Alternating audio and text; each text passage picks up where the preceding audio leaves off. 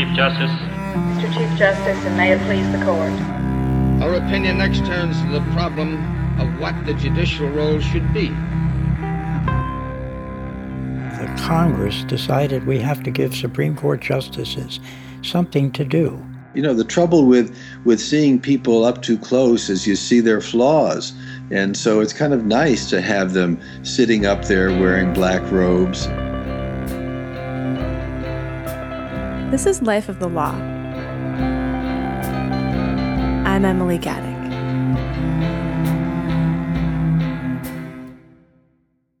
Being a Supreme Court justice used to be a part-time job. When they weren't hearing cases in the Capitol, justices traveled as much as 10,000 miles a year, working as circuit court judges. In those days, the lower courts were just getting organized, and there weren't very many appeals.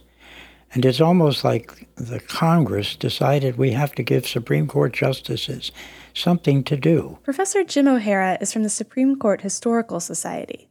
He says this system also let the justices act as emissaries of the new federal government, teaching the country how the federal system worked.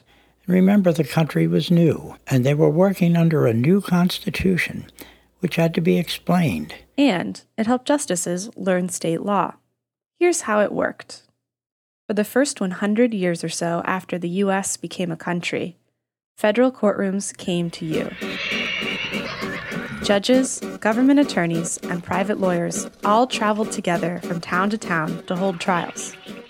Starting in 1790, every Supreme Court justice was assigned a circuit of several states and spent most of the year traveling around to hear cases there.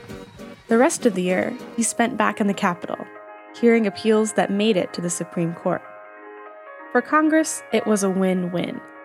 Because, among other things, it saved money, since the justices essentially did 2 jobs for only 1 salary. Even then, Congress was worried about money. But O'Hara, the historian, says that for justices, doing double duty was sheer misery. Justice John Marshall, appointed by John Adams in 1801, the 4th Chief Justice and the longest-serving justice in history. On one occasion, while he was traveling in a carriage,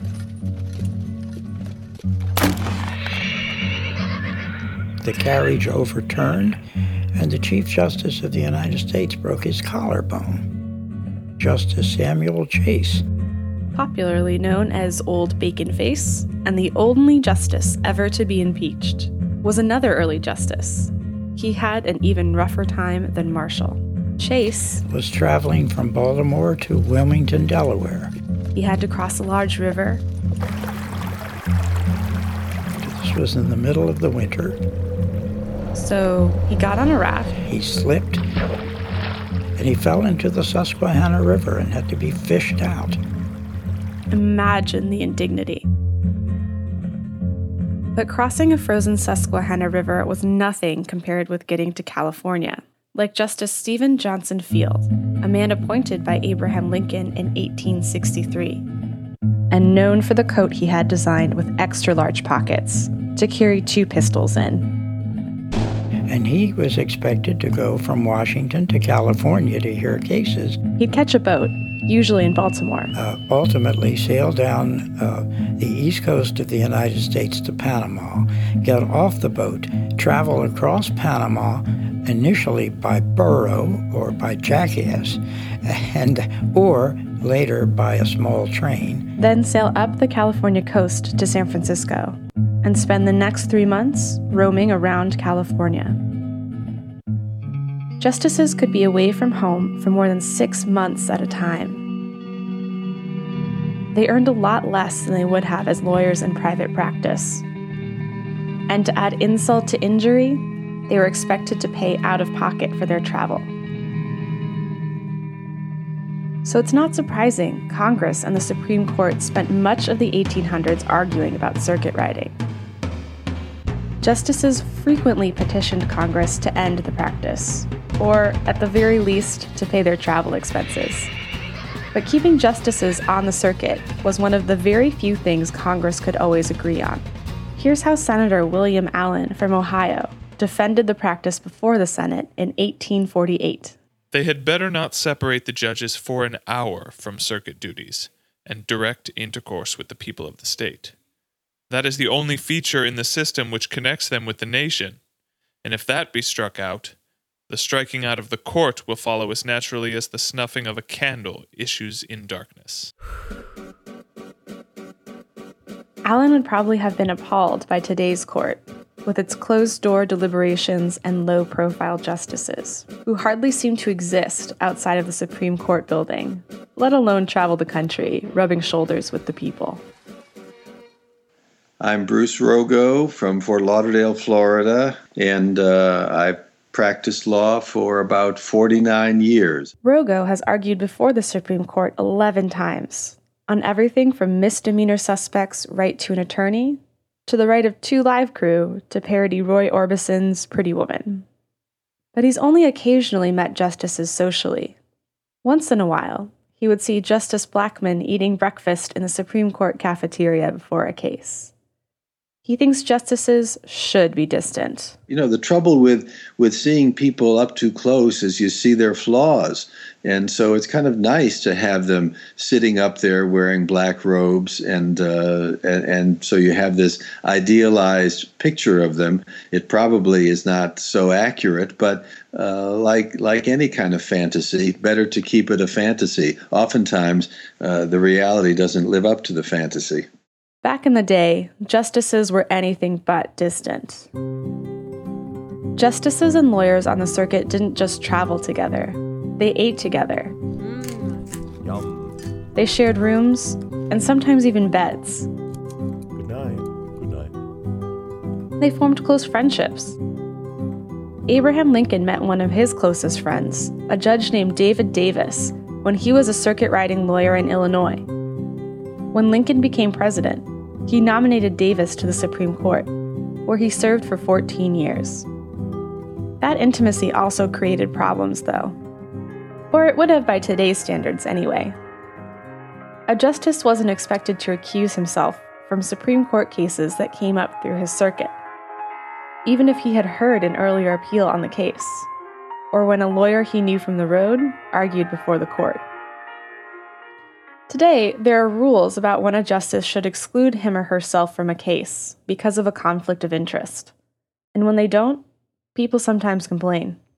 Vice President Cheney and Justice Antonin Scalia are friends and hunting buddies, but to many experts, their last trip crossed an ethical line. According to the Los Angeles Times, Scalia last month flew on Air Force Two with the Vice President from Washington to Patterson, Louisiana, where they then spent several days duck hunting deep in the bayou.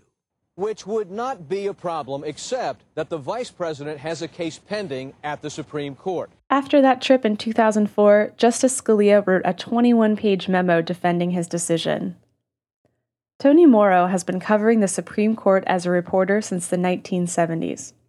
He says today's justices sometimes take that separation too far. It's a sort of self-imposed isolation, which I think they would justify is necessary because they want to retain their independence and impartiality.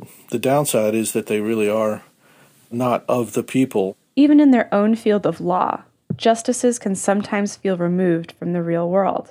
We often also hear from practicing lawyers that the justices don't really have much understanding of the legal process at the grassroots level or at the local courthouse.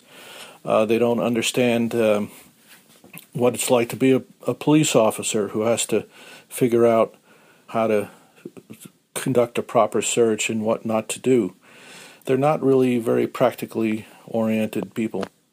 And while we might not want them on the campaign trail, say, or even on Facebook, Morrow thinks that being so far from the public eye hurts their credibility. They represent, at least one branch of government, and right now they're pretty invisible. As a result, I think the public knows very little about the judiciary. They can't really name many of the justices, if any.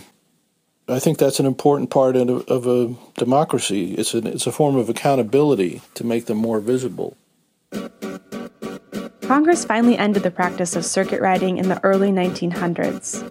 when the Supreme Court found itself with a backlog of several years' worth of cases, and Congress realized that being a Supreme Court justice was a full-time job. But you can still see vestiges of circuit riding in today's legal system.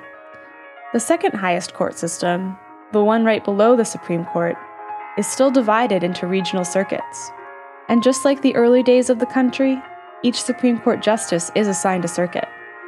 Some retired justices, like O'Connor and Souter, occasionally still hear cases in their old assigned districts. Fortunately for them, they don't have to ride a donkey to get there, and the taxpayers pick up the tab.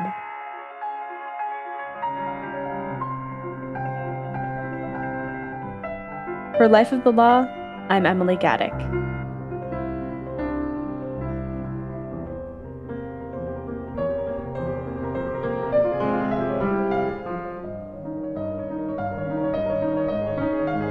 This episode of Life of the Law was produced by Nancy Mullane, Shannon Heffernan, Elisa Roth, Caitlin Prest, and Julia Barton. Our web editor is Mary Atkins. Phil Wilt takes care of our web development and design. Financial support comes from the Open Society Foundations, with special thanks to Thomas Hilbink. Thanks also to Making Contact, our fiscal sponsor. For more on this story and others on the law and the legal system, visit lifeofthelaw.org.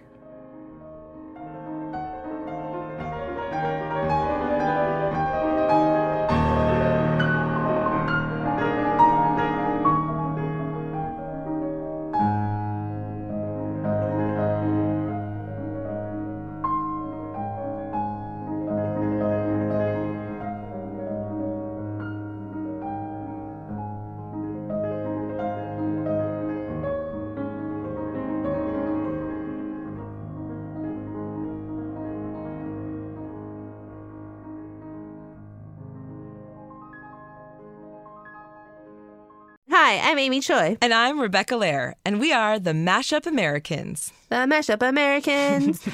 Think of us as your guide to the hyphen America world we live in. Are you first-generation Korean-American, married to a Colombian Mexican-American, and making beige babies? Us too. Or do you speak 3 languages and eat Salvadoran pupusas at Shabbat? Is Spanglish your best language? That's me. Spanglish is definitely your best language. Yeah, it was kind of a problem in graduate school. Don't worry about it. We're done with that. So we've got a new show here on the Awesome Infinite Guest Network. You can go search for Mashup Americans in your favorite podcast app and check it out. We've got a great story about the mashup life of Donald Trump. Oh, and I just went to Margaret Cho's house to Netflix and chill. Kind of. Oh my God. Vamos, let's do this. As we like to say, get to know yourself, America.